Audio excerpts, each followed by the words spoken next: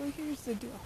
Just we're all tired of killing, all tired of people dying, all tired of seeing people just get sick and fall over, working their death, exhaustion, coronavirus, poor living conditions,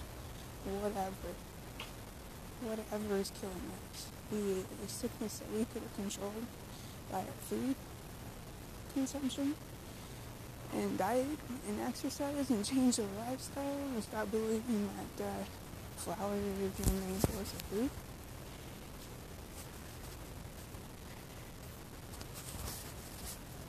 Remember, is that key important. Remember why we have some of the things on this planet. Like flour was there in a time of famine. Flour will be there in a time of famine. Flour should not be what you consume on a regular basis, no matter how cheap it is. Neither is sugar. Sugar will be there in a time of famine. You leave that shit alone. Otherwise, it's a drug. Our bodies don't know how to handle it. Cause tumors, cause problems, cause diabetes. It wrecks your nerves, killing them. Neuropathy.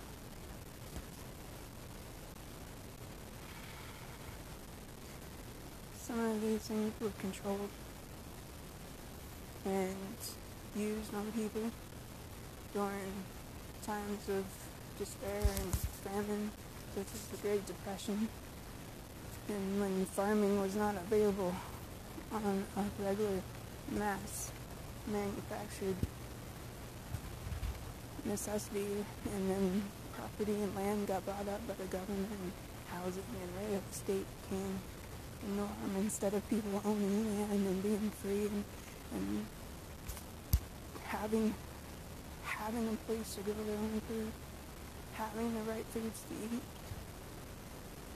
instead of these random shrubbery.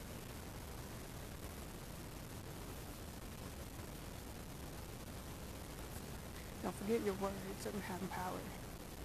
They have more power than riots.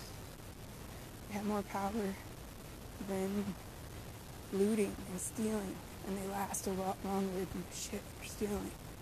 Remember that. Words have more power because words can change people. Words can save people. You can change the laws with words, so learn them. Use them.